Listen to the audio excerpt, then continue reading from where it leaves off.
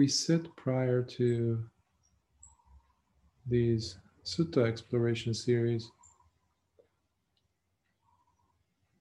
to prepare the mind. And I encourage you to do that every time you listen to a Dhamma talk or listen to a Sutta. And especially when you read a section or segment of verses or suttas on your own and then sit, to kind of allow it to be absorbed. So whether you sit prior or during or after, the benefits are quite enormous.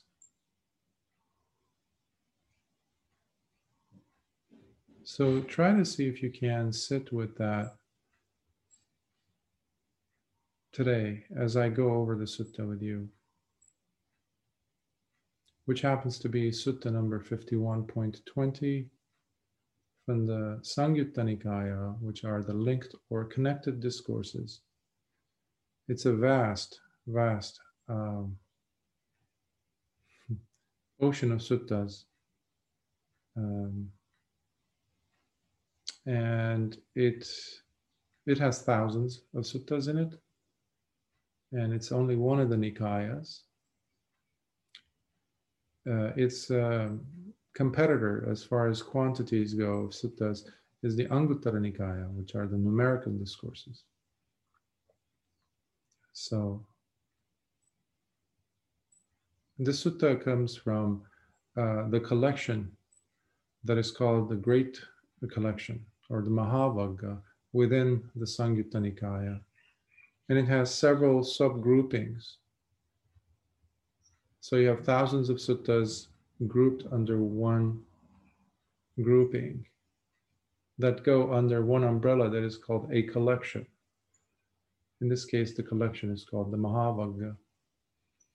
And the subgrouping is called the Iddhi Pāda Samyutta, which has within it collection of suttas that are specifically geared towards explanations given by Lord Buddha or even his chief disciples, in this case Venerable Mahamoggallana, on the four bases of psychic or spiritual power. So this comes from a subgrouping of that, and that is called the Pasada Kampana Vagga, or the verse on the shaking of the house. Shaking of the house. So the sutta's title, the sutta itself being 51.20 in its categorization, the Samyutta Nikaya, it's called, in Pali, it's called Iddhi Pāda Vibhaṅga Sutta. Iddhi Pāda Vibhaṅga Sutta. And we've come across Vibhaṅga before in our suttas. And that stands for exposition. So exposition on the four bases of psychic power. So shaking of the house, what is that all about? There was an incident where there was first there was a major donor. She was the female benefactress of the sasana. So we had Anathapindika, the male lay disciple, and then we had the Visakha actually. And she was the female, most affluent lady of India at that time. So wealthy that the king would borrow money from her because she was a businesswoman. And so she had constructed a monastery for Lord Buddha. And so you had a group of monks sitting there lounging around. You always have those characters. Not every monk, not every student was there for the right reasons, just like today. People are people. So, and one of the unique situations that you can come across. We see it happen there when Lord Buddha turns to Venerable Mahamoggallana and encourages him to demonstrate his psychic powers, which is very rare. Because he was known also for discouraging showing your abilities like that. In fact, there are rules against that as monks. So Venerable Mahamoggallana, so because he wants to inculcate faith in these other monks who are so fascinated with material things, because they're looking at the columns, they're looking at these beautiful beams of wood, carvings. Look how beautiful and how much it must have cost. Nothing to do with the Dhamma. And Venerable Mahamoggallana goes and I think he reclines against something and then he touches one of the major columns holding up the whole house. And it's a multi-storied house in those days. It's like a mansion. And he touches it gently with his big toe. And the whole house shakes. And they say it was shaking like an earthquake. He just touched it with his big toe. And only one toe. So that came to be known as shaking of the house. So we have a whole section, and underneath it we have the whole Iddhi, Pāda, or the 4 bases of power, psychic power, listed under. And so the focus went straight from the house to, oh my, what was that all about? And so I just wanted to briefly mention about the title because it sounds somewhat odd, shaking of the house. So the sutta, due to its title, as I mentioned, exposition or explanation, falls within the category of other analyses type or Vibhaṅga. We had previously the Dhatu Vibhaṅga Sutta where Lord Buddha met with Pukkusati, if you remember. So we have suttas like that called the Vibhaṅgas. They go deep into the explanation of whatever theme they are touching upon. They're being addressed. So here we have the specific steps to be cultivated in order for the person to get to experience these 4 bases of power, and their relevancy is also demonstrated. So Iddhi in Pali, it's in Sanskrit it's called Siddhi, which are psychic powers, unusual powers. Sometimes they're called abhinyas when they have come to a fruition stage of they're fully locked in, basically. The person has the ability to do certain things. But in this sutta, we see it referring also to the essential constituents that make a meditation practice truly a successful one, a proper one. So you don't have to be looking at it within the parentheses of psychic powers per se. They're more than that, much more than that. So we look at Iddhi Pāda in both their worldly and supramundane aspects, therefore. So the person progressively goes higher and higher into jhanas, for example, in the reaching deeper states of mind, stage by stage, with which they can actually come to experience psychic powers. And then there's the lokuttara, which are the supramundane aspect or aspects of it, of developing the Iddhipada or the 4 bases. And that is where the person becomes an arahant. So by destroying the asavas or the mental contaminants. So they're not about psychic powers only per se. So they're definitely involved, these 4, which we will be going over extensively. They're definitely involved in every single one of the stages that we go through in order for us to gain success in them. In fact, we cannot be, expecting to advance without having these four bases of psychic power. Years ago, I used to think that they were just there if the person wants to attain some psychic abilities. But that's not the case at all, because they have everything to do with your meditation, whatever level that you're on. So it's not about wanting or not wanting psychic powers. They're just part and parcel of your practice, proper practice bearing fruit. So, and in this sutta, we're given detailed instructions on each of these four and how they relate to success of your practice. And they are four, as I mentioned. The first one is chanda, which sometimes they're translated, some scholars translate them as desire, enthusiasm, will. I like to translate them as fervor. And the second one is virya, which is effort, or I like to use persevering effort or persevering energy sometimes. Chitta, which is the mind or directed mind, and Vibhaṅga, which, if you recall from the last sutta we covered together, is all about examining, investigating. So it is only when we include them in full that suddenly we notice a major difference, a qualitative difference in taking place in our meditation, basically. And with them, our progress becomes consistent. If you think of them like that, that can be very beneficial to your practice.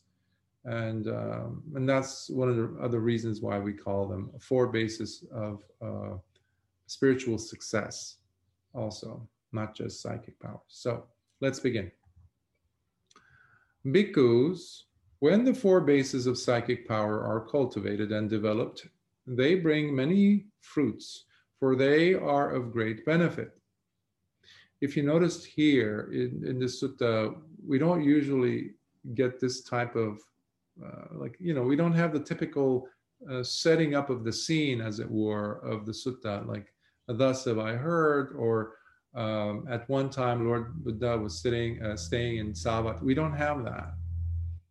And that's a curious characteristic that we see. Because if you recall, as mentioned earlier, this happens to be one of the suttas that comes in a collection of other suttas. And this is the most in-depth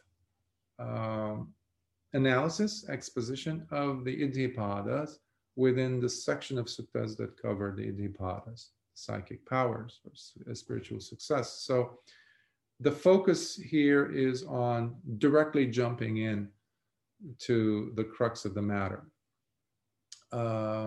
And by the way, most of these suttas dealing with the four bases of psychic power usually are attributed or have something to do with Venerable Mahamoggallana at one point or another, because he was the second only to the Buddha in his abilities, psychic abilities. So he was par excellence number one in that among the students.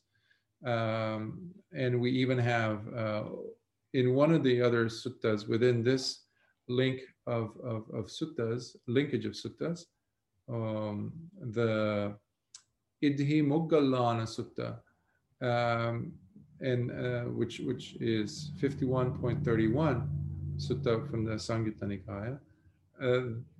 That's the sutta where Lord Buddha directly asks the students, disciples, and how do you think when Moggallana came about with his psychic abilities? What methods do you think, bhikkhus, he applied in order for him to become who he is in his abilities? And so that's a big way of a person receiving accolades from one's own teacher, validation. And Lord Buddha directly goes into the specifics, which we also see here covered in detail, in fact. So try to see the sutta as one key bead, if you like, a bead in a string of other beads or suttas, discussing the four bases as they make up a beautiful necklace. So back to the sutta. And how do the four bases of psychic power bring many fruits, becoming of great benefit when they are cultivated and developed?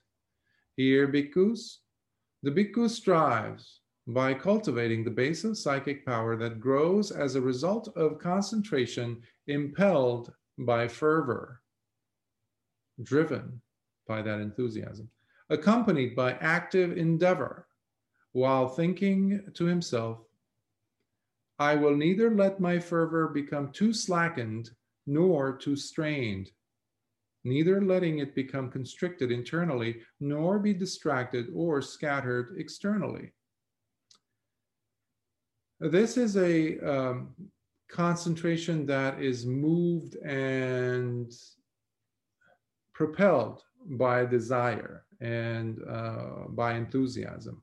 And as I mentioned in the past, unlike some people might have misconstrued, the Dhamma or the Buddha's teachings don't shun desire altogether. There is this thing called Dhamma Chanda, which is the desire for Dhamma. We need to have some level of desire, some fervor, otherwise life cannot happen. And the same is the case here. So this kind of a fervor, when it's pushed in that direction towards the Dhamma with that concentrative abilities, they can turn into Chanda Samadhi. Samadhi, collectedness of mind that is fortified by that enthusiasm or that fervor. So there is the coming into focus, if you will, this collectedness of interest, if you like to think of it like that. Much like the collecting of the sun's rays under a magnifying glass to make the light become much more powerful, in fact, compelling enough to burn, in this case, to burn through ignorance. That's why it's called the Dhamma Chanda. Instead of, let's say, Kama Chanda, which is desire for sensual lust, which makes us even more entrenched and drenched in ignorance. So, continuing on. In this way, he remains actively observing whatever is in front of him and whatever is behind. Thus, he sees what is in front as if it were behind, seeing what is behind him as if it were in front. He sees what is below as if it were above him, seeing what is above as if it were below him. And whatever he sees by day, he also sees by night, while seeing by night as if it were day. And when his heart thus is kept open and unshielded, the bhikkhu cultivates a mind that is beaming with light. Chanda, or the desire, the fervor mentioned, is necessary at pretty much every aspect of our path, of the path. There is a deliberate movement, a drive in a certain direction, whereby we continuously want to feel we need to put more effort in that direction. This is the number one cure to pull us out of complacency and laziness. Being bored, for example, looking for different interests, maybe even changing or wanting to change our meditation object to try to spice things up, maybe. or thinking that the problem is the technique or the teacher or the type of instruction we're receiving or some other factors. So chanda also can be seen as another aspect of virya, which is coming up next. And virya, together with chanda, they dislodge us. They pull us out of the ditch of inertial living, the complacency, the laziness, or the sluggishness, or feeling drowsy or wanting to sleep. Um, so issues that we all have dealt with or deal with at some point in our practice. Further, bhikkhus, the bhikkhu strives by cultivating the base of psychic power that grows as a result of concentration impelled by persevering effort, that's virya, accompanied by active endeavor, while thinking to himself, I will neither let my persevering effort become too slackened nor too strained, neither letting it become constricted internally, nor be distracted or scattered externally. In this way, he remains actively observing whatever is in front of him and whatever is behind. Thus, he sees what is in front as if it were behind, seeing what is behind him as if it were in front. He sees what is below as if it were above him, seeing what is above as if it were below him.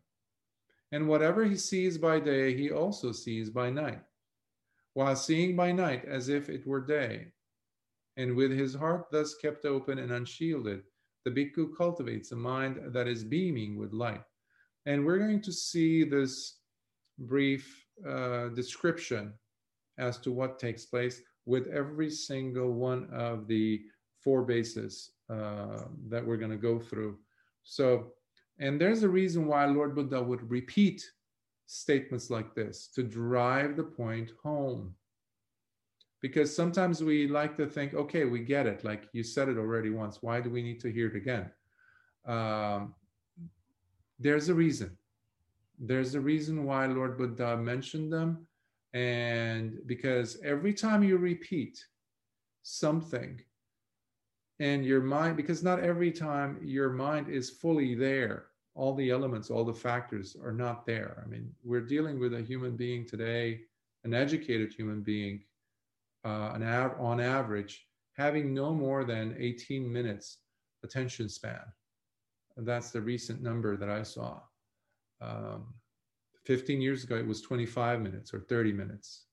So it's exponentially dropping. So, which necessitates it even more for us to read or reread or listen, in this case, sections that are being repeated instead of putting the dreaded ellipses, dots, and then just like, yeah, cut things short.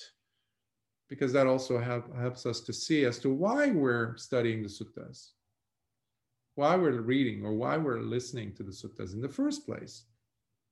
No one's going to give us a prize at the end of finishing sooner. These are helpful to help us become arahants. That's the finish line to aspire towards. So here I wanted to mention how both fervor and persevering energy are included within the Eightfold Path's right effort portion. Samma vayama, because they happen to be key ingredients that serve as prerequisites for samadhi to take place. So think of them as the two right effort portions. So if the person is dozing off, if the person is drowsy, you're not able to pull yourself up, to shock yourself up, to sit and to stay on task, to stay on your meditation object, then you're simply not applying the right effort. You're applying wrong effort. Miccha vayama. So we want samma vayama. We want the right effort. So further, bhikkhus, now we get to the third base of psychic power. Further, bhikkhus, the bhikkhu strives by cultivating the base of psychic power that grows as a result of concentration, impelled by the directed mind, accompanied by active endeavor, while thinking to himself, I will neither let my directed mind become too slackened nor too strained, neither letting it become constricted internally, nor be distracted or scattered externally. By the way, we're going to be highlighting what these terms are really talking about, the too slackened, the too rigid or strained, constricted, etc. In this way, he remains actively observing whatever is in front of him and whatever is behind. Thus, he sees what is in front as if it were behind, seeing what is behind him as if it were in front. He sees what is below as if it were above him, seeing what is above as if it were below him. And whatever he sees by day, he also sees by night, while seeing by night as if it were day. And with his heart thus kept open and unshielded, the bhikkhu cultivates a mind that is beaming with light. Further, bhikkhus, the bhikkhu strives by cultivating the base of psychic power that grows as a result of concentration, impelled by examination, accompanied by active endeavor, while thinking to himself, I will neither let my examination become too slackened nor too strained, neither letting it become constricted internally, nor be distracted or scattered externally. Here see the role of examination. Try to observe how the investigation part again comes up. You've heard me say so many times how this path is all about wisdom, panya. Well, what is panya? It's not like somebody's going to come and dump a bucket of wisdom in your head, in your heart. Something is going to happen out of the blue. No, it is a continuously growing resource of understanding that owes its presence to your efforts to constantly be curious enough to probe deeper into phenomena, into your own perceptions, into your own ideas, and then look at the reality that is taking place in front of you. And for that reason, it is absolutely paramount for us to be looking at the suttas closely, because we all have our own notions of, oh, my experience is this, my experience is that. And we can easily be overrating ourselves, for example. We can easily even call ourselves arahants. I mean, there's nobody stopping you from calling yourself an arahant.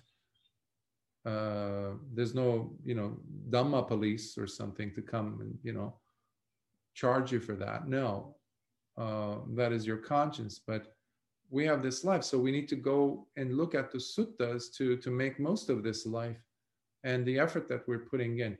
Unless we have vimamsa, we're always going to falter. So vimamsa is number one, because it belongs to the wisdom path of the three trainings, sila, samadhi, panya. So examination belongs to the wisdom portion of the three trainings.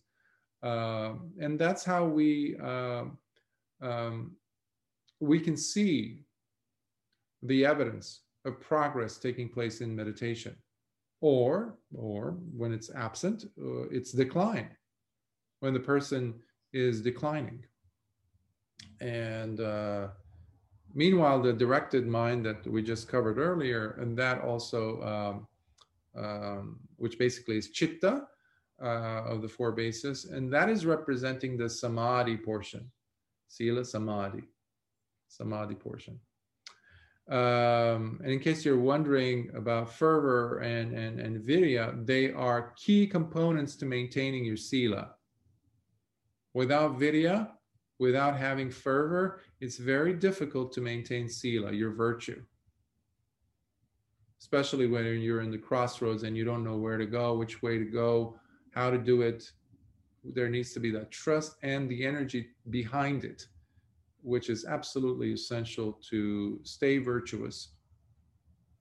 So in this way, he remains actively observing whatever's in front of him, whatever's behind. Thus he sees what is in front as if it were behind. Seeing what is behind him as if it were in front. He sees what is below as if it were above him. seeing what is above as if it were below him, and whatever he sees by day, he also sees by night, while seeing by night as if it were day.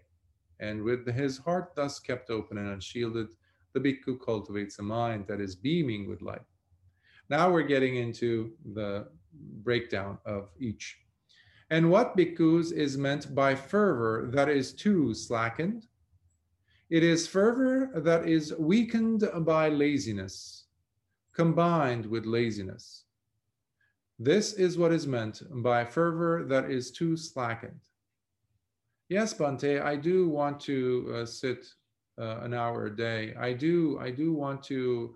I do want it.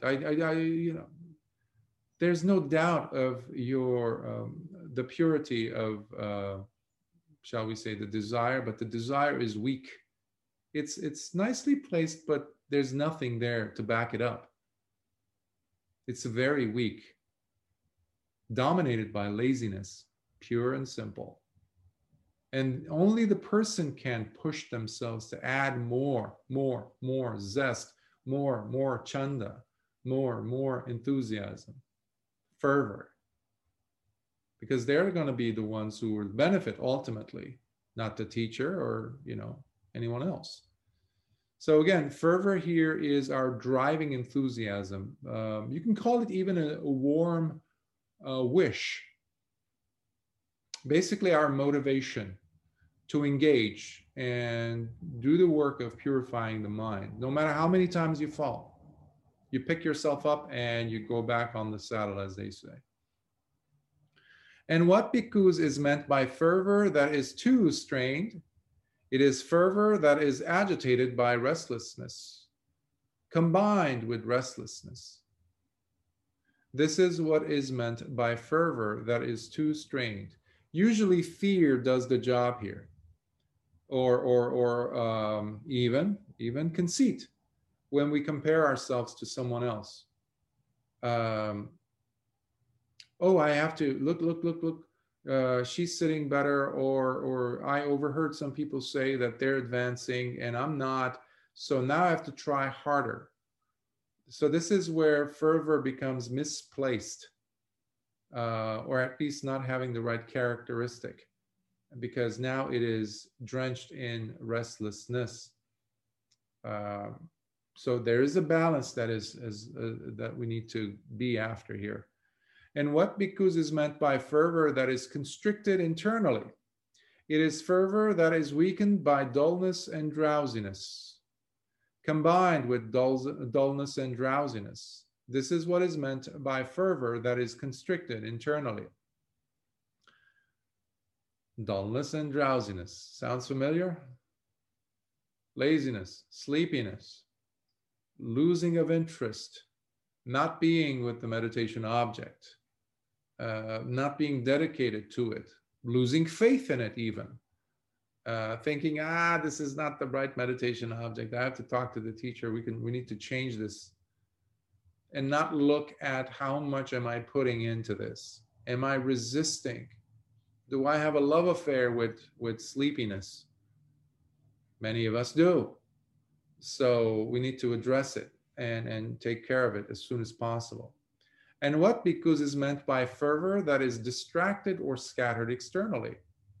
It is fervor that is constantly depleted by being distracted again and again, scattered externally on account of pursuing the 5 sensual pleasures. This is what is meant by fervor that is distracted or scattered externally. Here we see how the 4 bases of power have to be constantly maintained. Like a person who is a helicopter mechanic. If you fly or know anything about helicopters, even remotely, you need to also know that they need to be constantly maintained. They need to be pampered. They need to be always looked after, much more so than let's say, a plane, an airplane. So our 4 bases of power have to be properly maintained by us in order for us to counteract these 4 that were listed again and again. the being too slackened, being too rigid or too strained, being constricted internally, and being distracted or scattered externally. And if you noticed, some of you might notice a pattern here, how in the case of the Satta Bojjhangas, the 7 factors of awakening, as a tool set of helpful tools, instruments, interventions to strengthen the 7 factors of awakening, we have the Pancha Nivarana, which are the 5 hindrances, right? So those can be seen as enemies, or they can be seen as our best teachers, friends. They can help us to improve the quality and come to a balance between all 7 factors. Now here we see another pattern, very similar, but instead of the 5 hindrances, we see these 4, they're called the Chatu Dosa, the 4 faults, if you will, 4 mistakes, if you will. And they address the 4 bases of power specifically. And so each of these, or with each of these 4 bases, they need to be resisted properly, each of these. The too rigid one, or the too slack one, the too constricted one, meaning the laziness part coming in. Or the scattered one, where the eyes, the 6 senses basically, are always pulling us away from the meditation. So the person is always bringing it in, bringing it in, bringing it in, constantly. Because it's a lot of repetition in order for the brain, the mind, to be trained. If you have a beautiful stallion that is able to follow the directions of its rider, it didn't come like that. It didn't happen. There was a lot of repetition, a lot of disciplining involved. And that is what you're doing with this highly sophisticated tool, when completed properly, called your mind, your brain, its biological equivalent. The tool that allows us to utilize the full resources of the mind. So we're training it to pull it out of maladaptive behaviors into something that is quite helpful in giving you higher states of awareness, consciousness, if you will. And how, bhikkhus, does the bhikkhu remain actively observing as he sees what is in front, as if it were behind, seeing what is behind him as if it were in front? Here, bhikkhus, the bhikkhu fully understands and discerns with wisdom, while actively observing whatever is taking place both in front as well as behind him. What does that sound like? The person has powerful sati. It's not something that's reserved only during the sitting. While they're moving, while they're walking, they're completely observant. You know, those vacuum cleaners they have, I don't even know their name, like they're round circular things that move around the house. They're, you know, some call it the primitive version of an AI, but in many cases that robot has more mindfulness than many people, because it needs to do so many calculations in order for it to navigate around the floor, the ground, so it doesn't slam against the trash bin, against the chair, against any of the legs of the chair, against people walking, or dogs walking, or cats walking. Now, how many of us are absolutely aware of our surroundings? So a person who's able to see what is in front is also able to see what is behind. And when we're seeing, that doesn't necessarily just be referring to the eyes, the biological organs that we have here in our skulls. So in this manner, bhikkhus, the bhikkhu remains actively observing as he sees what is in front, as if it were behind, seeing what is behind him as if it were in front. I get a kick out of reading some scholars' work on and commentators as they try to explain and come up or formulate their own interpretations when they come across statements like this. Seeing what is in front as what is behind. So they're really like scratching their heads to try to understand the cryptic language, if you will, because most commentators or scholars are not practitioners, especially practitioners of meditations like this one in particular, that's taking you straight into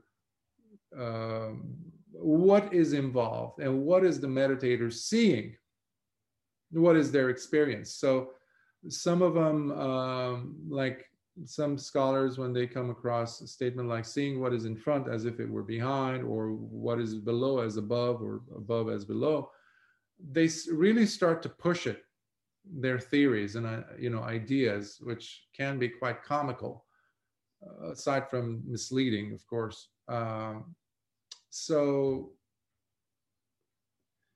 many times they look at it as a temporal thing, like as if it was before, earlier, which would be seen as a behind, and seeing that relevance in the present moment of what is in front. Let's say they use vipassana lingo, if you will, of looking at the different states of mind, different consciousnesses coming in and out of existence constantly. So one would be seen as a before, another one would be seen as later. So that usually I've seen them be described as from a temporal point of view, versus what I like to propose here to be seen more in a spatial sense, where you can also look at it, as a matter of fact. Because if you're mindful as you're walking, as you're moving, especially later on when we get to the perception of light practice, meditation, whatever is behind you becomes as clear to you as if they were in front of you. If your meditation is, if you have mahasati, if your mindfulness is that deep, is that constant, you become fully aware. And so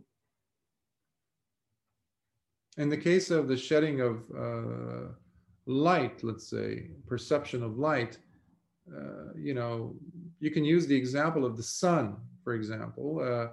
The sun, when it shines, when it radiates its rays, it doesn't just radiate in one direction, let's say to the front. From your own practice. And you see how it's supposed to go in all different directions, like a sphere. So when we are becoming more and more mindful, especially with a meditation like the aloka sanya, the perception of light, it is everywhere. So not looking at it temporally, but more of a spatial sense is a lot helpful, I found, to understand and describe this statement. And how bhikkhus does the bhikkhu remain actively observing as he sees what is below as if it were above him, seeing what is above as if it were below him. Here, bhikkhus, the bhikkhu carefully reviews and examines his physical body, seeing it wrapped up in this bag of skin, full of impurities within, while scanning it from the bottom of his feet, moving upwards, and then from the tips of his head hairs, scanning downwards. As he ponders, in this body there are to be found head hairs, body hairs, nails, teeth, and skin. Also flesh, sinews, bones, bone marrow, kidneys, heart, liver, diaphragm, spleen, lungs, large intestines, small intestines, the stomach with undigested food inside, feces, bile, phlegm, pus, blood, sweat, fat, tears, grease, saliva, snot, synovial fluid, and urine. In the old days, people would go to cremation grounds and they would see these things, and they were even doing surgeries at the time. Ayurveda was very advanced. They even did eye surgeries and things. So these are not to be seen as absolutes in a sense, because obviously we have a lot more tissues, a lot more organs and things like that. But this pretty much captures roughly what's inside, and it's being used as an object of meditation ultimately. So we don't have to look at them literally in a sense, so long as your mind is able to capture and identify, let's say, the liver, and seeing the different phases of the liver as it goes through, or the skin, especially when we are so mesmerized by the physical beauty of a person. We're lusting after a person, this and that. The easiest thing is just flip things around. Just, look at their intestines. Interesting image, right? All of a sudden, where did all that attractive quality go? Especially when you probe into the intestines. Now we're getting into interesting and very smelly territory, right? So this removes a person from the grasp of the senses. That's what we're looking at, to disconnect the person from identification. So bear that in mind, please, when you're viewing these 31 or 32 parts of the body. Which is a very powerful meditation technique in this tradition, by the way. In this manner, bhikkhus, the bhikkhu remains actively observing as he sees what is below as if it were above him, seeing what is above as if it were below him.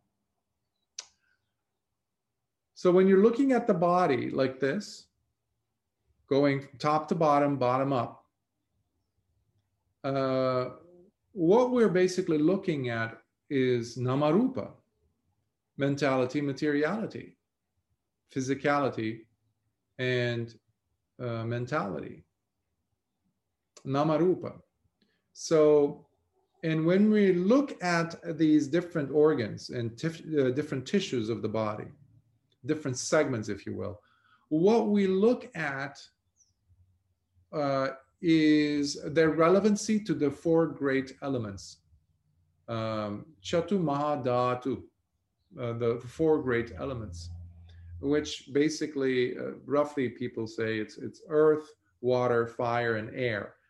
But I would rather have you think of them in the form of their, in their aspect, in their qualities.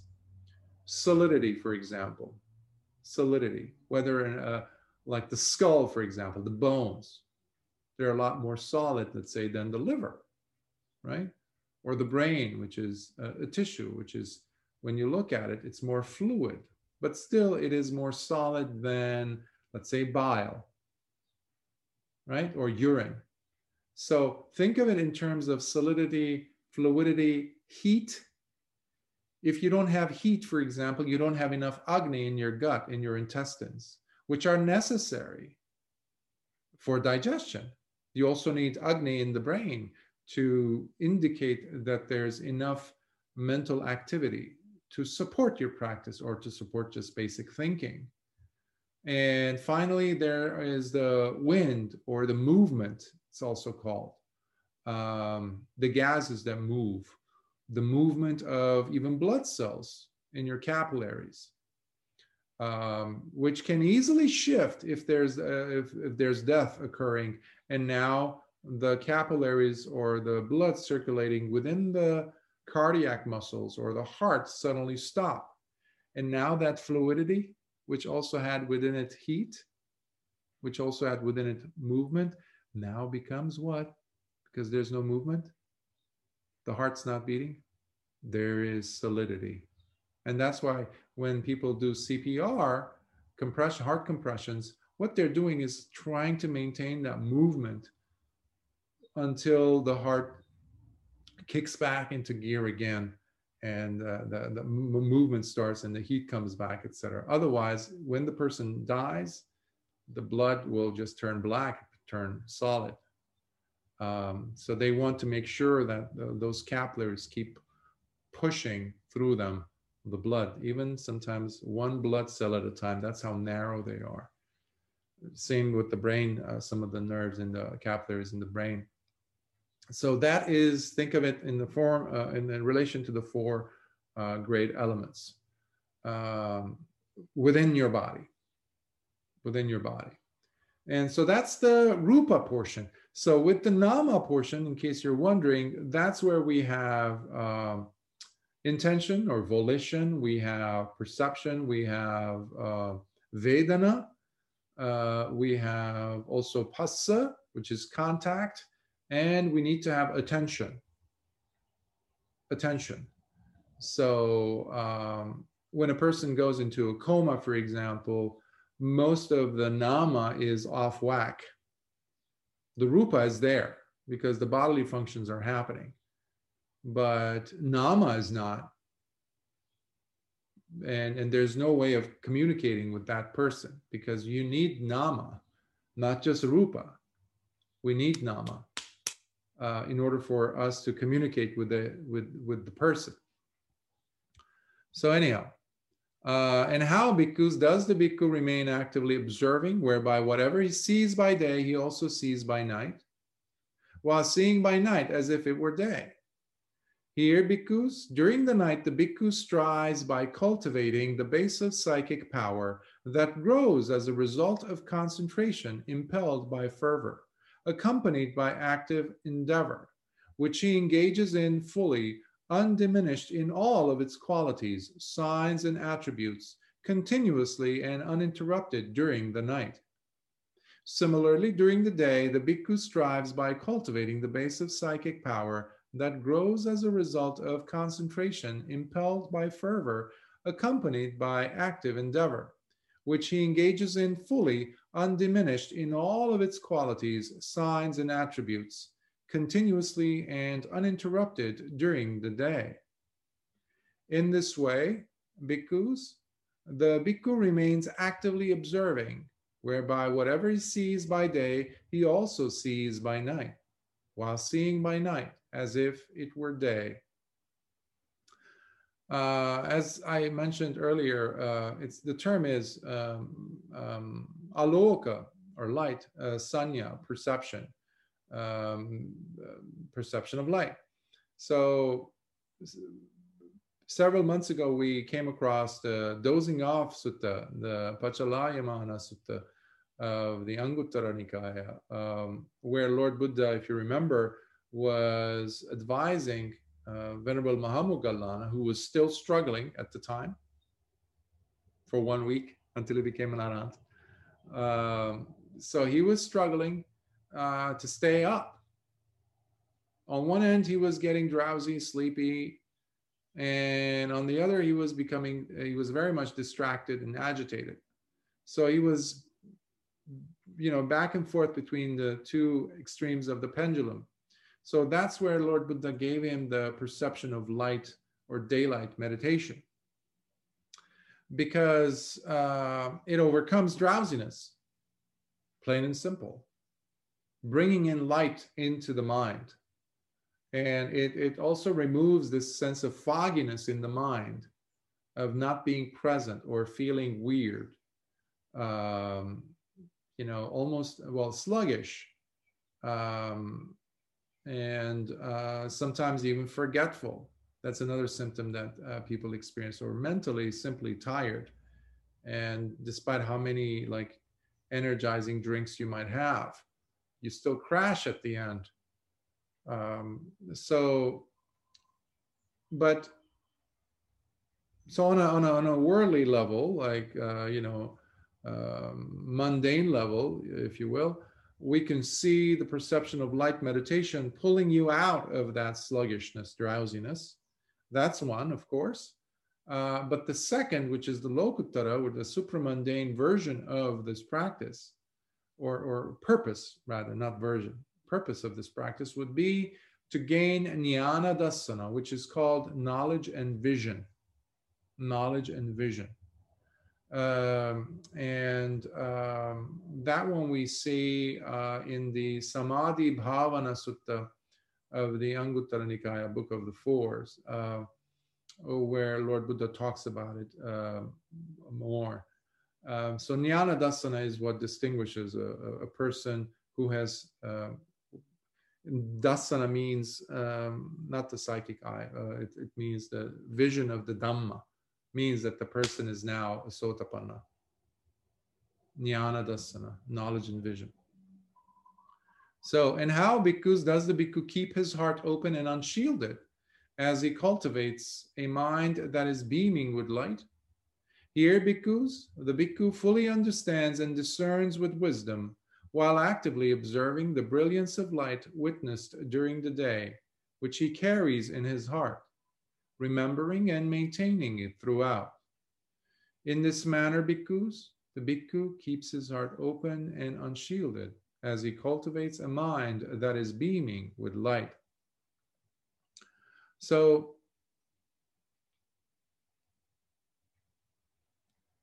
it is playing a trick on your drowsiness, basically. So during the day, you're pretty much recording all the aspects, qualities, attributes, characteristics of how it feels to be in daytime. So my encouragement to meditators that I've encouraged, instructed to have this be their meditation object would be something like, take in as much information as you can about the light, how it feels, and remember that. Bring that in to other aspects of your practice, especially when you notice, let's say, at the end, nearing the end of the workday, especially after you've eaten.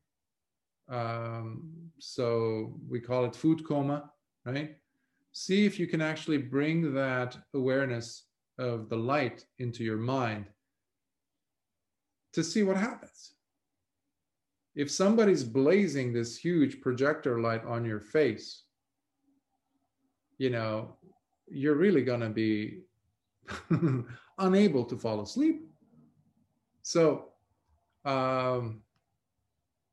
you're doing that to assist you in your practice.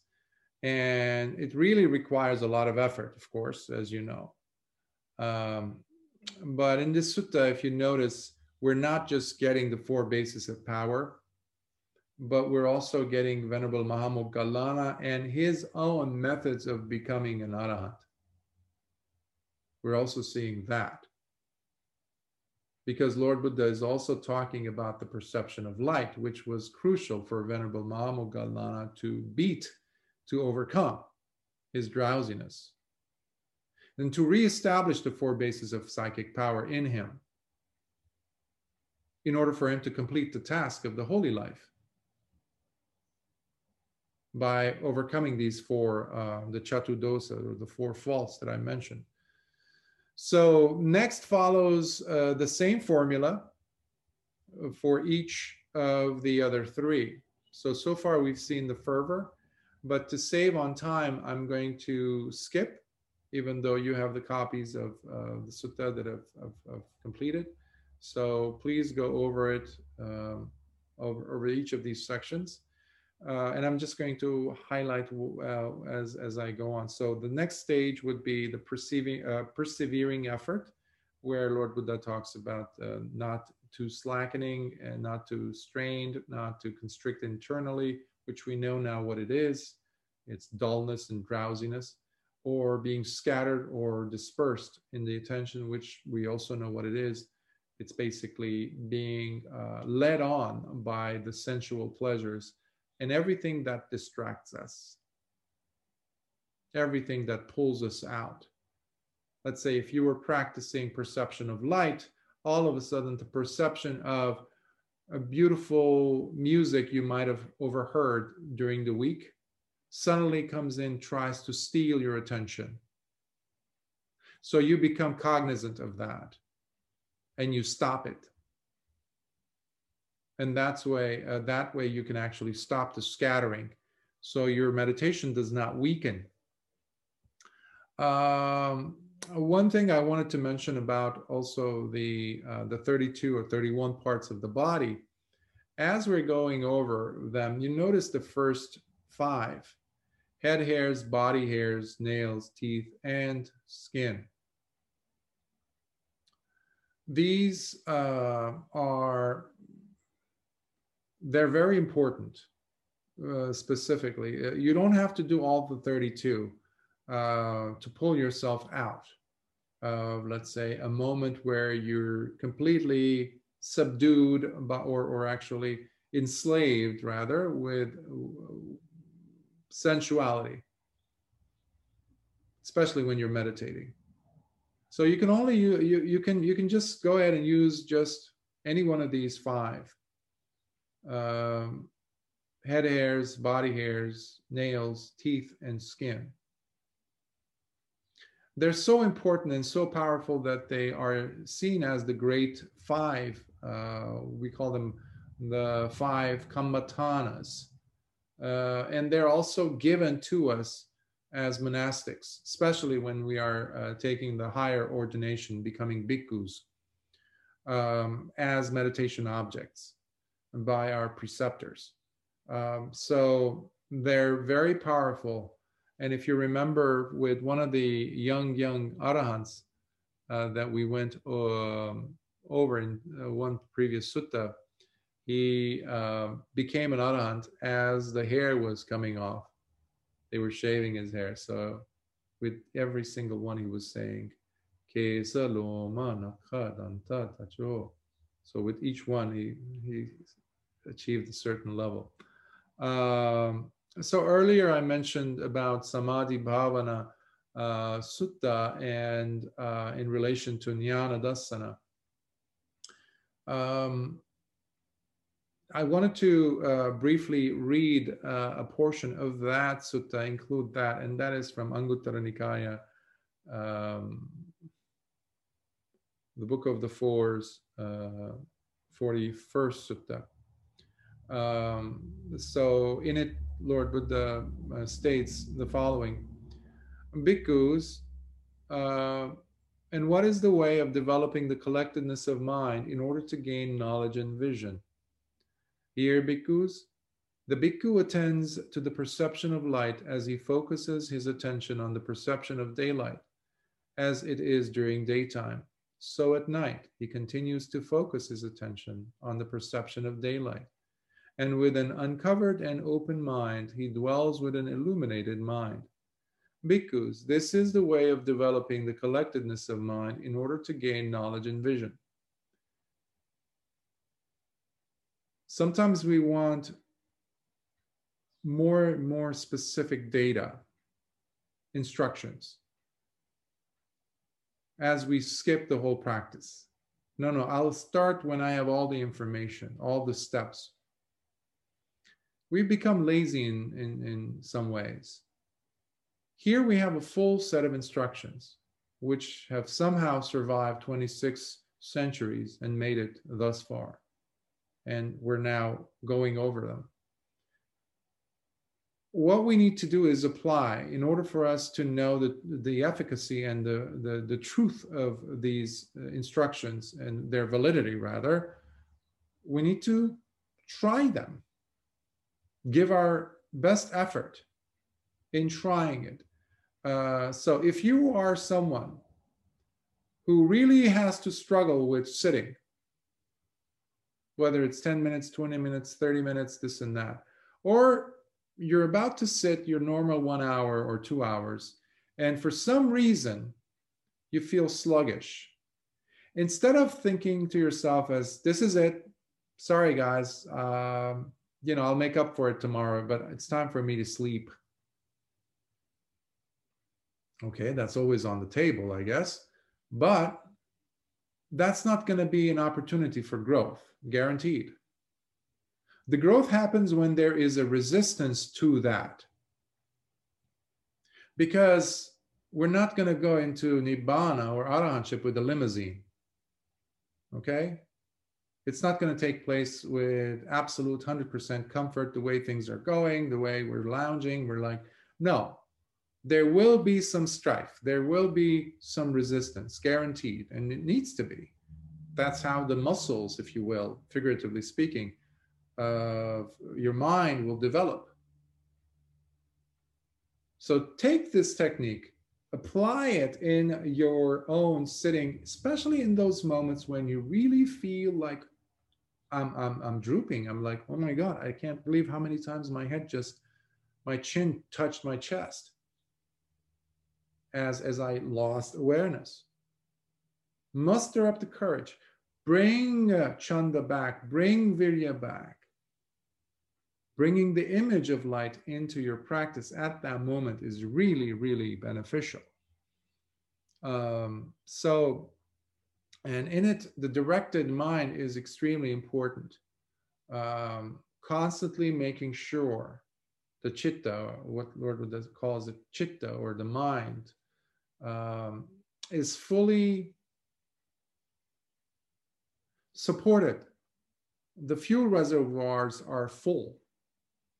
There's enough gas in it to direct the mind in that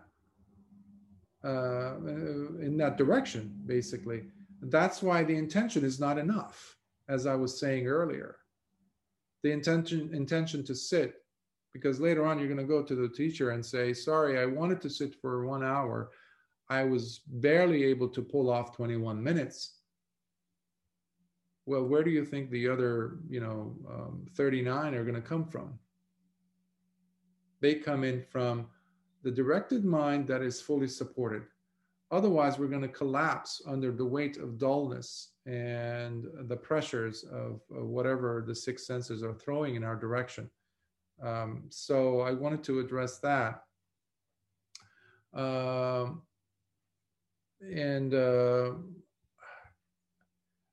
a few words I wanted to say before I stop and open for questions. The aloka sanya, the perception of light, is as I mentioned, is conducive to the development of jnana dassana, knowledge and vision. Knowledge and vision. And but as we'll see later, it also leads the person to develop the Dibba Chakku, which is the divine eye. The divine eye is another way of saying clairvoyance, the ability to see, and which takes the person to experience the supernatural abilities, or abhinyas. And when we talk about the perception of light, we must remember that, much like the cases with radiating metta, here too we need to look at it as the feeling of light. Just like in the case of metta, it's a feeling of loving kindness. It's not just the image, but we need to feel metta. In this case, it's the feeling of the light. How does it feel? How is it experienced by you within the mind, for example? Does it bring up feelings of being, for example, clean, being bright, luminous, something that pierces through the dark clouds of ignorance? So the meditator is trying to feel the light more so than just visualizing the light. How does the light feel behind the eyelids when you close your eyes? Is it still dark, or there's a different experience, sensation coming in? how does it feel upon your skin, in your heart? So that's another reason why we have the words unshielded and uncovered, the heart that is kept uncovered or unshielded, while carrying within it the sun, the brilliance of the sun, even into the darkest hours of the night, both figuratively and literally.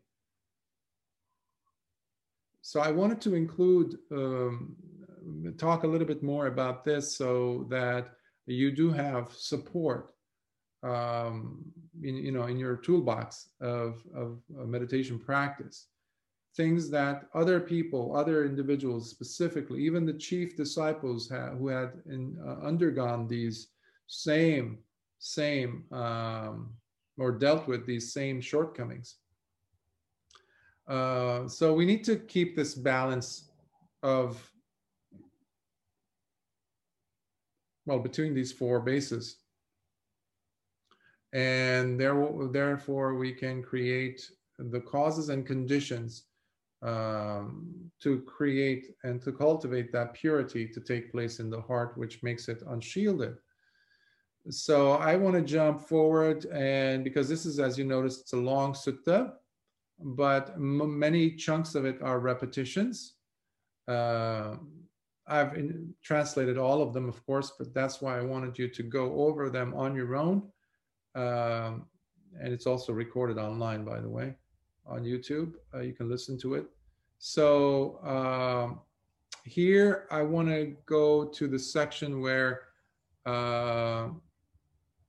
so the ending of this portion, and then how Lord Buddha talks about the abhinyas, or the supernormal powers, how this flows into that.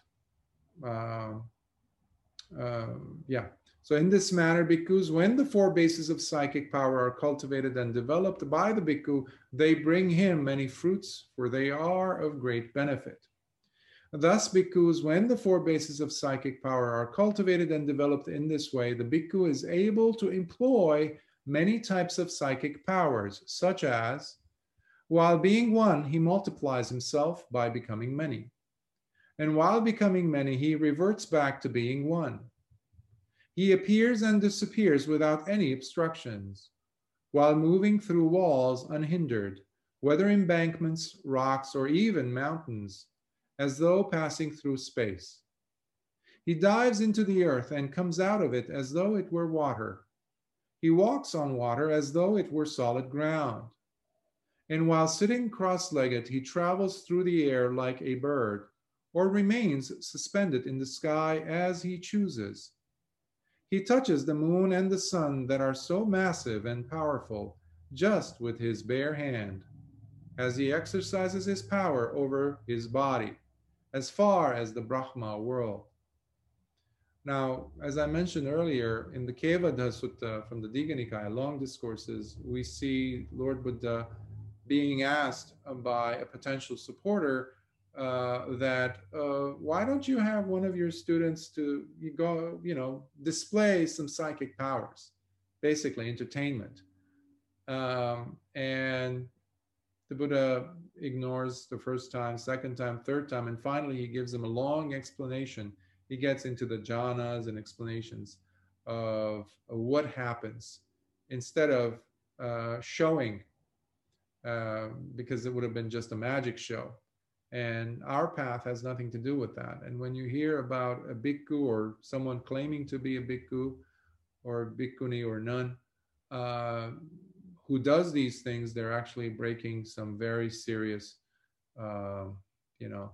rules. We're not supposed to, even if the one has those abilities.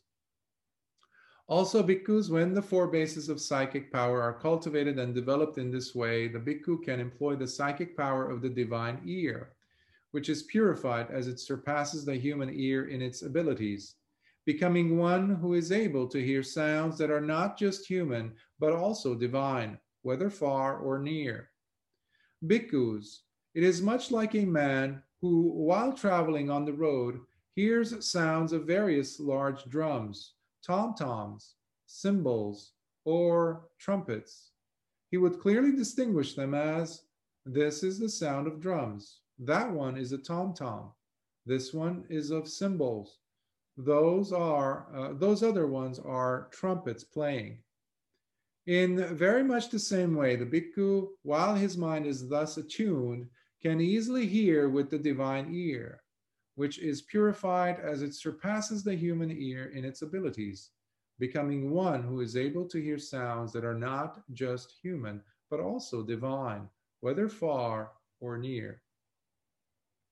So as I mentioned earlier, the clairvoyance or the Dibba Chakku, the divine eye, we need to distinguish that from having the Dhamma eye. One is supramundane, the latter, not the former. So, and having the divine eye does not necessarily mean that the person has jnana dassana, knowledge and vision. You can be any person, any meditator who has not yet attained sotapanna stage, who has also, clairvoyance, let's say. And not every sotapanna has Dibba Chakku either. But you can if one would be working towards that. So just to make that clarification. Also, bhikkhus, when the four bases of psychic power are cultivated and developed in this way, the bhikkhu can employ the psychic power of blending his mind with another's mind, as he becomes fully aware by seeing the thoughts in the minds of other beings, whether human or non-human, having enveloped them all with his own mind. In this way, he sees clearly a mind that is lustful as a mind drenched in lust, and a mind without lust as a mind without lust. He sees clearly a mind that is hateful and angry as a mind drenched in hatred and anger, and a mind without hatred or anger as a mind without hatred or anger. He sees clearly a mind that is deluded as a mind that is deluded, and a non-deluded mind as a mind without delusion. He sees clearly a constricted mind as a mind that is constricted, and a non-constricted mind as not constricted. And if you remember constricted, that was about the dullness in the mind. He sees clearly a scattered mind as a mind that is scattered, and a non-scattered mind as non-scattered. He sees clearly a boundless mind as a mind that is boundless, and a non-boundless mind as not. He sees clearly as an exalted mind, or exalted and wise mind, as a mind that is exalted and wise, and a non-exalted or unwise mind as not being exalted nor wise. He sees clearly a surpassable mind as surpassable, and a non-surpassable mind as non-surpassable. He sees clearly a collected mind as collected, and a non-collected mind as non-collected. He sees clearly a liberated mind as liberated, and a mind that is yet to be released as not yet released. Also, bhikkhus, when the four bases of psychic power are cultivated and developed in this way, the bhikkhu can employ the psychic power of recollecting his manifold past lives. Thus, he remembers his numerous past lives, that is, 1 birth, 2 births, 3 births, 4 births, 5 births, 10 births, 20 births, 30, 40, 50 births, 100 births, 1,000 births, 100,000 births, many eons of world contractions, many eons of world expansions, many eons of world contractions and expansions, as he recalls each one clearly and in detail thus. There I was so named, of such a family, with such an appearance, such was my food and nourishment, such were my experiences of pleasure and pain, such my lifespans, and after passing away from there, I was reborn elsewhere. And there too I was so named, of such a family, with such an appearance, such was my food and nourishment, such were my experiences of pleasure and pain, and such was my lifespan. And passing away from there, I was reborn here. Also, bhikkhus, when the four bases of psychic power are cultivated and developed in this way, the bhikkhu can employ the psychic power of knowing the destinations of beings as they die and reappear in the different realms of existence. Thus, with the divine I, which is far superior to those of human beings and other animals. He sees clearly beings dying at the end of life and being reborn into exalted or miserable states, beautiful or ugly, fortunate or unfortunate, as he sees and understands clearly how beings pass on to different states according to their actions. Thus, this is the second knowledge, by the way. The first knowledge was when the bhikkhu is able to see their own past lives. And these are part of the three knowledges that occur when the person is becoming an arahant. They are necessary to take place. Some people argue that by saying, well, you don't have to have all these three.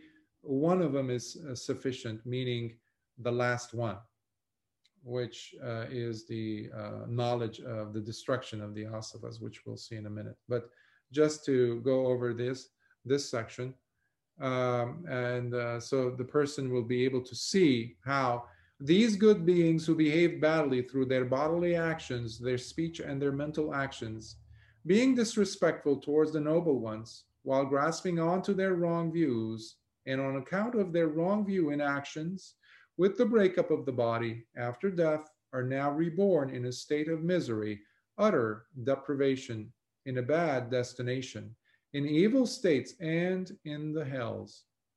But these worthy beings who behaved good through their bodily actions, their speech, and their mental actions, being respectful towards the noble ones, being right in their views, and on account of their right views and actions, with the breakup of the body after death, are now reborn in a state of happiness, in a good destination, even in the heavenly world. Thus, with the divine eye, which is far superior to those of human beings and other animals, he sees clearly beings dying at the end of life and being reborn into exalted or miserable states, being beautiful or ugly, fortunate or unfortunate, as he sees and understands clearly how beings pass on to different states according to their actions. And this is the third knowledge coming up. Also, bhikkhus, when the four bases of psychic power are cultivated and developed in this way, the bhikkhu employs the psychic power to know personally the destruction of the mental contaminants, the asavas.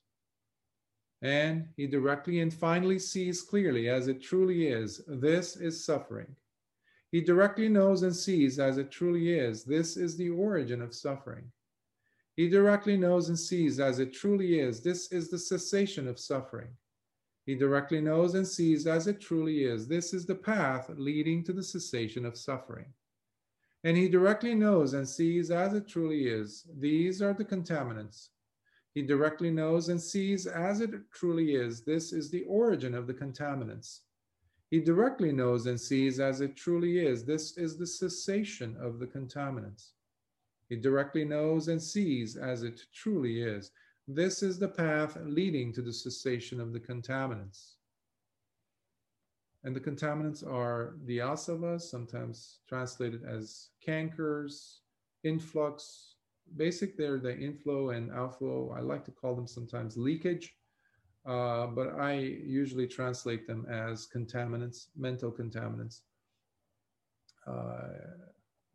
And although in the Nikayas and the Suttas, we only see three kinds of the three asavas, meaning kamasava, bhavasava, and avijjasava. When later, about 300 years after Lord Buddha's death, in the third council, we had the Abhidhamma come into view, and the Abhidhamma introduced a fourth asava, which is the ditthiyasava, which is the contaminant of conceit. And when the bhikkhu knows and sees thus, his mind is liberated from the contaminant of sensual desire, from the contaminant of further becoming, and from the contaminant of ignorance. When it is released thus, there arises the knowledge, I am liberated, and he directly knows, birth is now finally destroyed. The holy life has been fully lived. What had to be done has now been done. There is nothing more to be done, nor any further state of becoming for me. Bhikkhus, when the four bases of psychic power are cultivated and developed thus, the bhikkhu, having realized for himself and with direct and experiential understanding how the contaminants have now all been destroyed in him, he finally attains the taintless release of the heart, along with the release through wisdom. In this manner, bhikkhus, when the four bases of psychic power are cultivated and developed, they bring many fruits, for they are of great benefit. Sadhu, sadhu, sadhu. Just a quick word about some people might understand them differently, but basically release of the heart versus the release through wisdom. You have arahants who have one, and you have arahants who have both. They are called liberated in both ways. Venerable Sariputta, Venerable Mahamoggalana, among others, had experienced arahantship in both ways. You need to have wisdom in order to attain nibbana. So wisdom is a common denominator in all arahants. It's not a difference in the attainment of awakening because they're all arahants. There's no separation between them, distinction. The only difference here is the addition of the 8 liberations, they're called, or the 8 releases, which we've talked about in the previous Sutta series. The 4 boundless states, and including, as well as the cessation, for example. That type of a bhikkhu is a person who has attained those and attains nibbana. So they're also able to attain the cessation. So panya vimukti is the liberation through wisdom. And the other one involves the jhanic states. A brief takeaway from today's session, basically, whatever our meditation object may be, they must each have within them, every single time you sit, every single time you're mindful, they need to capture, they need to have within them these 4 bases of psychic power.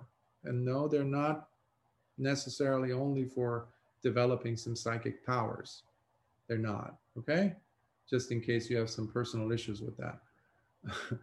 So your object of meditation must carry with it chanda, the fervor, virya, persevering effort, chitta, which is the directed mind or heart, and vimamsa, which is the discerning quality of the mind, which is wisdom. So with that, I will pause and see if there are any questions and that I will try to address. So hopefully you enjoyed it. I don't see enough Dhammadesanas being offered on this theme, which is so important.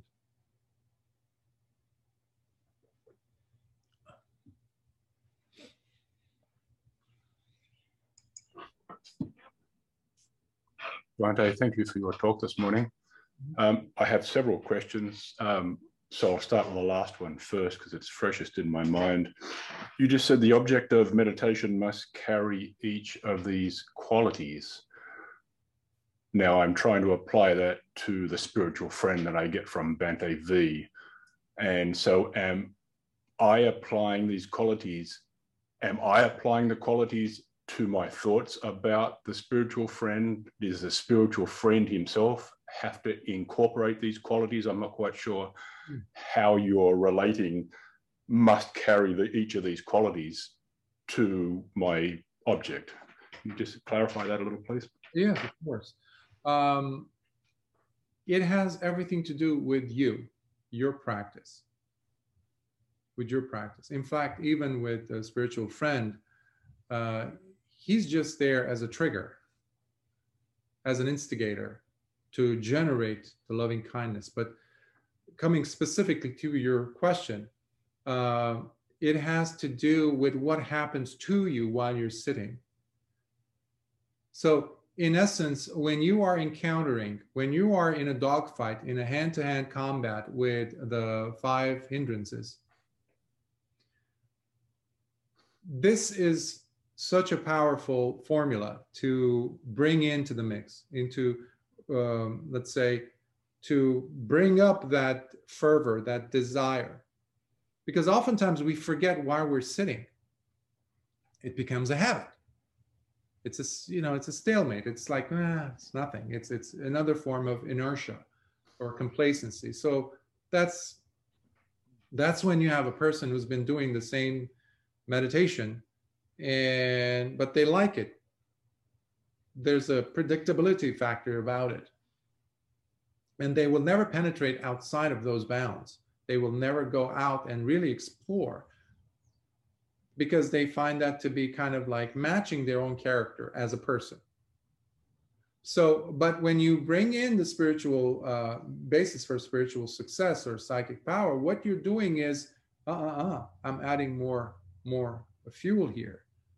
This is necessary, because it is bringing also, especially in the presence of Vibhaṅga, or the examination or investigation, spiritual basis. What am I doing? Or, so you don't have to engage intellectually. I need to clarify that. So it's not an intellectual nuance there. But the moment I'm finding myself fighting with myself, fighting, maybe there's heat being generated, there's agitation in the mind, where my energy is being weakened, I need to pull back a little bit, because that also means that it's too strained. Lord Buddha, before he became awakened, he overheard a musician teaching his student how to tune his sitar. And the sitar had, he says, the teacher is saying to the student, if you keep it slack too much, if you slacken it too much, it won't play. And if you tighten it too much, it will snap. And you're going to be short one string, and you're not going to play that. So wisdom is necessary to allow us to see what's happening. Am I putting too much effort? Am I hating my friend? There's another thing that happens with some people meditating and generating loving kindness. They end up being resentful towards the spiritual friend at one point or another, or at least towards themselves, or feel guilty. So, so they have to do with you. But I want to pause and ask how you're taking that, what I'm sharing with you in reference well, to... You're clarifying it. I still have some questions. Things like, when I'm meditating normally, I'm trying to relax those thoughts that are coming in, but Vibhaṅga implies examining. So how much examining am I doing? And is that opposing the relaxing the thoughts that are, the stilling the mind? Yeah, there is such a thing as too much relaxation. Okay. Like when you are riding a bike. I was explaining to another student this week how when I first learned how to ride a bike, I remember being so stiff in my wrists, as if they were statues, basically, arms of a statue. In fact, the whole arm was so fixed, and I was simply putting a lot of upper body strength into it so that I don't fall. And every single time I was falling. Even though I'm doing it right in my head, the schematics, everything, I'm looking at the horizon, something was wrong, because I am going to an extreme. Similarly, when I'm too relaxed, unable to hold, my wrists are so limp, like gloves, basically, trying to hold the handle of the bicycle, it won't work. It is Vibhaṅga when it comes in the examination, and it looks as to how much effort am I putting, because effort has to be there. But at the same time, it needs to be supported by good enough amount of relaxation. Because what I see sometimes with meditators is they get too top heavy with something, one of these qualities. Initially, years ago, when I used to do a lot of analysis in my head, a lot of wisdom was functioning, a lot of this and that, but a lot of analysis. It didn't have that much wisdom at times, actually, a lot of times. And so I thought that I was practicing meditation until I sent a letter to a teacher in the Mahayana tradition, Zen tradition, Chinese, one of the major 20th century teachers who we lost about 10 years ago, Master Sheng Yin, in the East Coast in New York. And he was generous enough to write me back and said, no, that's not meditation. You're analyzing. Even though it was a different tradition, but it was so powerful for me to pull back and to see what I was doing. So it's not even just examination. You don't just use salt to flavor your meal. You need to use other ingredients. So the recipe works if we have all four in reference to these four bases. So, and that puts a little bit more responsibility on you, yes, but that is the thing which is going to guarantee a consistent progress in your practice. Instead of being like groping in the dark, because relaxing is just one tiny little part of the puzzle. That's not it. Because there needs to be elements of collectedness of mind which require very deliberate putting of energy in a certain direction.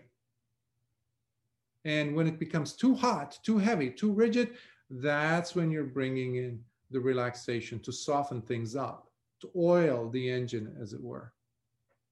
How is that working? And does that mean, I'm trying to get clear how far this carries through our progress as we go through the jhanas, because by the second jhana, we're giving up thinking and pondering. So again, that would, for the examination, to me, it seems like that's ended, but we can still continue with the energy. Do we lose some part of these powers on the way through? Are we sticking with them all? Or is this only for the beginning, the first jhana, until we give up thinking and pondering? Brilliant question. I'm so glad you asked that, because there's so much confusion out there about this. And I've even seen teachers misrepresenting the Dhamma, sadly. The examination does not halt, does not stop at the second jhana. It's the chattering. It's the subvocal speech that stops. Now, there's a difference between panya, or wisdom, and the chatterbox. The wisdom, even we see this in the Pāda Sutta of Majjhima Nikāya 111, where Venerable Sariputta describes, Lord Buddha is describing how he has gone through each of these jhanas, and he was observant. He was mindful, he was aware, he was examining and investigating without the chit-chat. Each stage, he wasn't examining them, having come out of it and thinking, okay, what was that I experienced? Except for, obviously, in the 8th jhana. But for each of these stages, the examination is there. In fact, the examination has to be there, holding our hand with so much care all the way to arahantship. In answer to that last portion of your question, yes, absolutely, the four bases of power must be there with us. However, remember the grip, the rigid grip on the bike? So long as the person is practicing and trying different things and maneuvers and getting into the nuance of things, into the cadence of things, if you will, suddenly they're able to have the hands on the thing, I forgot what you call it, the bike, but still maintaining control while being relaxed at the same time, engaging the relaxation when there's no need for it. Like in the case of going downhill all of a sudden, or something coming in, so you have to squeeze the brakes. Well, you can't be relaxed there now, can you? But not always pulling on the brakes. Most of the time, hopefully you're riding nicely. So your hands need to be relaxed, your body, your neck. Otherwise, you're coming off the bike and you're like, ugh, I need a major chiropractic adjustment or something. And that's another lead in to why so many people experience tension. A lot of people I've seen being angry, including some meditation teachers, interestingly enough. So we need to be very careful what it is that we're doing during the meditation. So the 4 bases of power, this is another way of understanding them. I'd like to offer this another, like a tool that you could use. 4 bases of power keep your meditation fresh. They keep it fresh instead of stagnant. Okay, I'm going to go through the routines. I'm going to send loving kindness to my friend and get to this level, or do this or do that. And then if I feel so tight, I'm going to practice some loving kindness or forgiveness to myself. I'm going to do some walking meditation. Okay, and then coming back and sitting. To me, that's not getting it, because it takes the life part out. Life, breathing life into your practice. Because your life, the real life that you're living, the work you do, your loved ones, how you relate to them, how you caress your cat, for example, that's more real than the meditation at that point, if done in that way, versus breathing fresh air into the practice by always looking. There is a part, a responsible part that you're playing, by looking at how much fervor, how much enthusiasm am I putting into the practice? Why am I practicing is a good question to ask. Is it simply to gain some relaxation? Well, that's not it. How much energy am I putting in? The last thing that a person who is very energized, who's very driven, is a gung-ho type of a person, needs is a teacher coming and saying, well, you need to put more energy. Well, their whole narrative in life, their worldview, revolves around putting energy into things. Well, there goes that. Instead, the teacher would have been doing a much better job if they came in and stressed on introduction, and the introduction of softness and being able to relax more, and seeing strength from that between these two, putting energy and being relaxed. So there is a constant work that is being done, but it is very enjoyable. Like you're riding the bike, where it's no longer a chore. What are you getting from what I'm saying? Is it helping you at all? I think putting together those 3 answers has helped me enormously. Thank you. Oh, wonderful, wonderful. Yeah, this is another reason why I wanted to do these suttas, not to kind of just familiarize us with the suttas, which is, I think, hugely important for the sasana, because not enough people are even looking at them. We have seen them as artifacts or something, and just like we put them in a bookshelf or something, the books or whatever, but they don't have relevancy to our lives. Meanwhile, they so much do, especially to our practice. By being inspired by the suttas, through the suttas, we improve our lives. Not just improve our lives, but even head straight to Nibbana.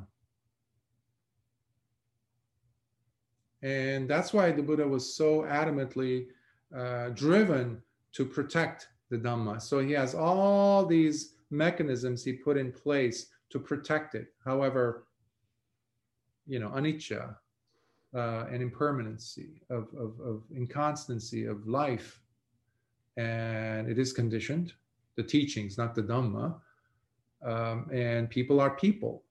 So there was a lot of corruption and pollution, and to this day, of the Dhamma. So going back to the Suttas, the earliest Pali canon, to a great extent, we still can capture the original teachings of Lord Buddha, to a great extent. So much so that you can become an arahant. You can have jnana dassana in this life, being the person you are, in the sense of having a career, this and that. And how wonderful is that? But we need to be tweaking. We need to go back and see, that's the glitch. That's the wall I'm hitting all the time. Because sometimes some teachers will not have all the answers. Rarely we do. But the suttas can provide us a glimpse. And that's why I'm really glad that we're doing these series. So, and especially that they're helping. Wonderful. Any other thoughts, questions, comments? Bhante, thank you for your talk. I would like to speak to Greg's question. I think what might be happening is, I think it's very easy to confuse investigation with conceptual or discursive thought. And like you said, the way I'm understanding it, at least, is examination being more of an intuitive sense of what's happening, sati, and panya, what needs to be changed. And Greg, I don't know if you have had experiences where you know something, but it's not necessarily something that you can, conceptually describe or define. But you know it in your heart. So maybe it's something that can be distinguished between, something you know in your heart and another thing you can conceptualize in your brain, so to speak. So in my experience, the examination factor is more of an intuitive gauge, but not necessarily like Bhante, you said, like this chatter. Okay, as if I'm stopping the meditation and then discursively thinking about what's happening. Then that, like as you said, it's no longer a meditation. So that conceptual discursive quality versus with the examination, I think more of this felt sense of knowing something that needs to be changed or that's happening. I don't know if that could help, but I just had that comment to share.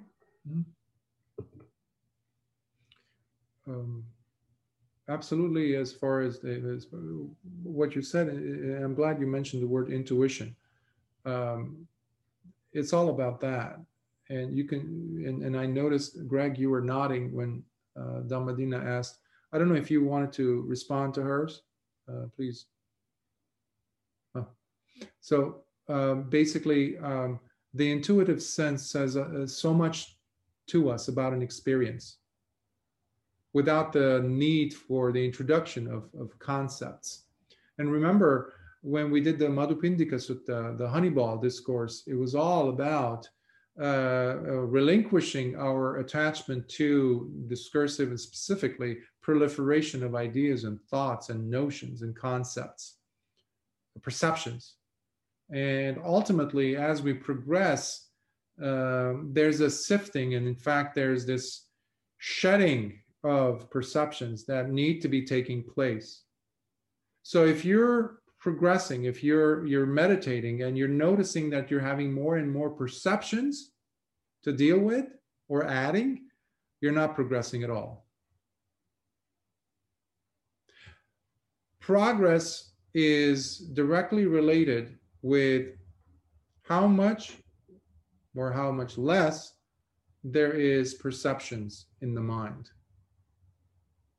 This is key. And that plays beautifully into yatha bhutang pajanati, which you've heard me say so many times. seeing things the way they come to be. And that's why we say jnana dassana. When you see something, you don't need words. You know it. You feel it. Like you see someone that you love, or recognize, or see, or an emotion, or see someone or a situation that immediately generates certain feelings within you, minus the words, minus the concepts. And that is why it is also a hindrance. Vitakka vichara can be hindrances, even though they're factors of jhanic factors with which we can know where we're at on the jhanic ladder. But vitakka vichara, thinking and pondering, that pondering and the thinking part drop. Thinking discursively, to be specific, like Dhammadina was saying. So, but the feeling part, the intuitively knowing part, otherwise, we're talking about the trance-like thing that you find in different traditions, like claim to be the same as Buddhism. Like in the case of Sufism, years ago, I was attending a workshop with some famous Sufi master in upstate New York, New Lebanon. It's called city, and I was, to my shock, because I was open at that time. I was doing a lot of comparative religion studies, and I was so open. I was in the camp that thinks like, oh, all religions are the same type of thing, which is just nonsense. So I sat there and I'm listening to this teacher, and he said that's why in Buddhism and Sufism, Sufism is better than Buddhism, because Nibbana is far less of an emotion than what we experience in this thing that they call fana, which is almost like annihilation of the self to give into the divine, and something like that. And I was like, whoa. So there needs to be an understanding of, because there was a physical reaction almost within me when I heard that, because I felt within me viscerally the falsity of what I was hearing. And I hadn't developed in my practice. I was just barely starting in my path in the Dhamma, but something did not sit well. I knew it viscerally. I knew it intuitively. So we need to give it some credence. We need to give that trust. It's like a person, I sometimes tell people who are challenged with cooking to open up the cupboards and to share, the seasoning, the spices, to try to experiment a little bit with this. So many of us are threatened by that as if we're, and we just don't want to do it.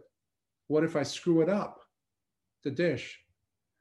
But then eventually it can get to such a point where you don't even think about the measurements, and it comes out perfect every single time. There's the trust, just like the biker is trusting how they handle. I'm boggled when I see how mountain climbers come down a steep cliff, where either way it's like so steep that if they fall in either direction, they're dead, or at least break a few hundred bones. But they do it because the bike and they are one.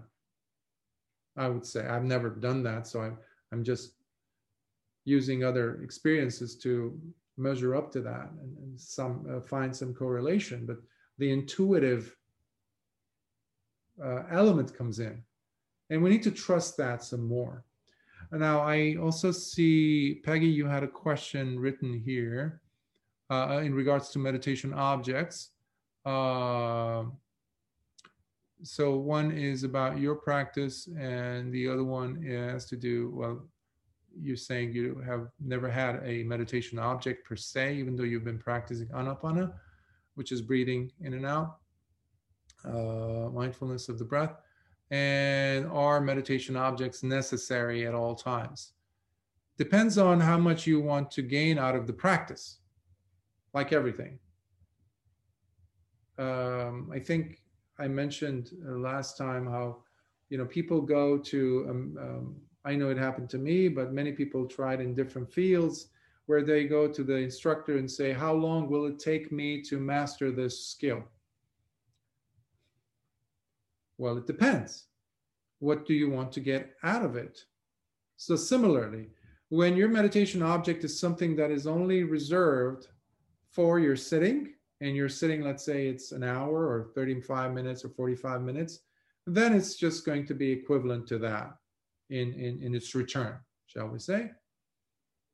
But if you make that meditation object to be part of your life, where you take it with you everywhere you go, and then it unfolds, then your life turns into, it starts demonstrating the different elements that you find in the Dhamma. So it's no longer just a medicine to kind of, silence certain undesirable experiences in your life, like most people use meditation for, initially at least, some for their whole lifetime. But in this practice, we take the meditation into your life. We invite it and we take it all the way. That's how I teach it, anyhow. So meditation object has to be with you wherever you go, especially in the case of anapanasati, which is the breath, which is always with you. So observing the breath, and by the way, that is answering your question also as to what is a meditation object. That is your meditation object. Unless, you would do metta practice. It's always good to be using only one meditation unless advised otherwise by a teacher, okay? Otherwise, it's going to be a salad bowl and you're really not going to advance much, even in either one of these objects, because each one is specific, each one is very powerful, but you cannot mix, at least at this stage. So taking the breath, and the way you do the breath is basically you observe the point of contact where the breath is coming into the body. I'm pointing at the area above my upper lip, this area, and just below the entry point is for the nostrils. So some people describe it as the whole area around your mouth and the bottom part of your nose. So as the breath is coming in, you're not following the breath while they're going in or going out. You're simply focusing on that area as it comes in. So, and you're looking at the qualities, the texture of how that breath feels.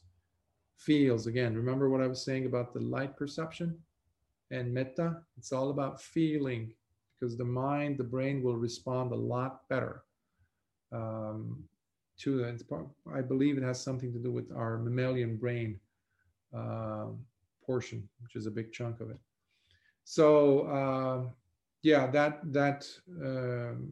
but you have to make a decision and not to, if you're doing metta, you need to stick to metta.